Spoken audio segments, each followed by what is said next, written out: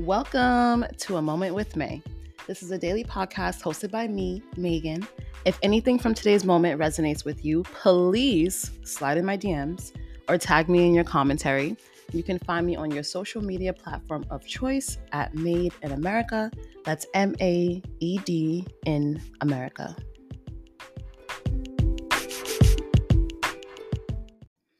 Hey there. So, I am in the midst of traveling with my friends.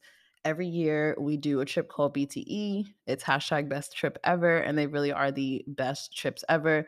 We always try to hit two places. And so last week we were in Lisbon, and now we are together in Amsterdam. There are 6 of us. And I asked all 5 of them because they are frequent travelers. I asked them for their travel tip so that I could share it with you.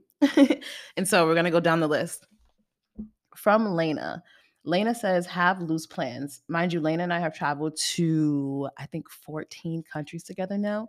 And this is facts. So, yes, have plans, but make them loose. Have a list of things that you want to do. You can know when you're leaving a city, know when you're arriving to a city, but don't be too strict with your plans because someone may approach you with the opportunity or the experience of a lifetime, and you'll have to say no to it because you have a strict itinerary. So, make plans, but be flexible.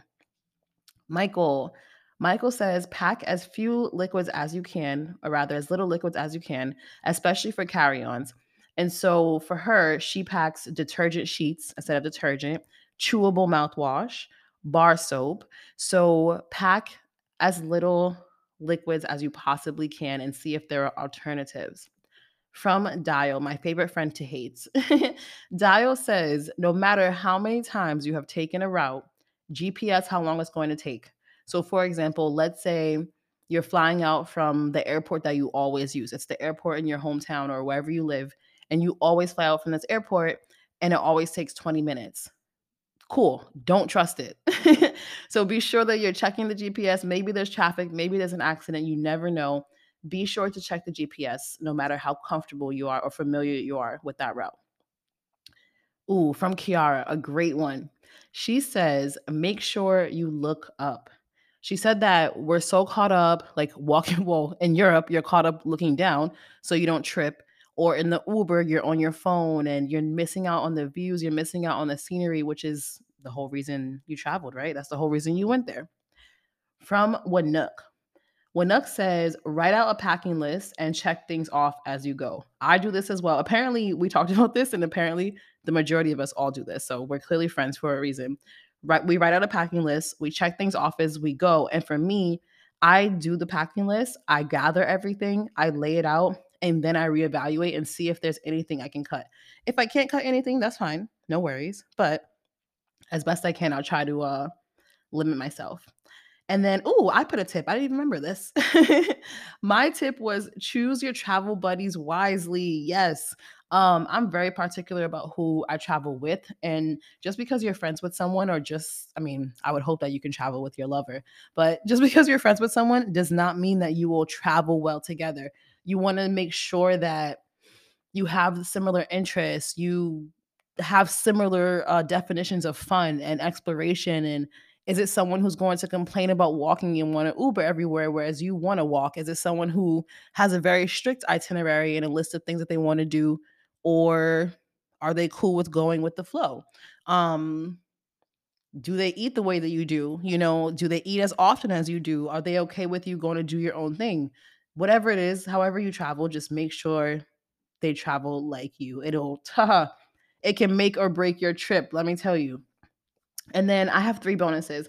One is from me, pack seasonings. I at least pack like salt, black pepper, and something green, like thyme or herbs in Provence. But like however you eat or whatever you eat, make sure you pack a few seasonings. At least, yeah, for me, even if it's takeout, sometimes you just gotta doctor things up, you know? From Kiara, her bonus is to wear layers, facts. And not just like pack layers. She means wear layers. So when you're on the way to the airport, wear a few different things because the airplane could be cold. The airplane could be hot. The airport could be cold. The airport could be hot. You may be hot in transit. Where you're going may be cold. Where you're going may be hot. So just wear layers or like pack a scarf. I always travel with a blanket. Get creative. And then the last one is a bonus from Michael. She says, for a long trip, don't try to pack enough. Pack the lotion you need, buy more when you need it, buy more toothpaste as you need it. Unless there are specific brands like for your face stuff or your hair, get the rest later. Toothpaste, whatever, floss, I don't know. Deodorant, unless like for me, I'm very particular about the things that I use on my body. So this wouldn't work, but it would work for like, like you said, detergent or yeah, pack what you need. If it's a long trip, you'll buy the rest later. And that's it for me. If you are listening on Spotify, there is a poll attached to this moment with May. Please let me know what is your top travel trip, and I'll share them next week. Thank you.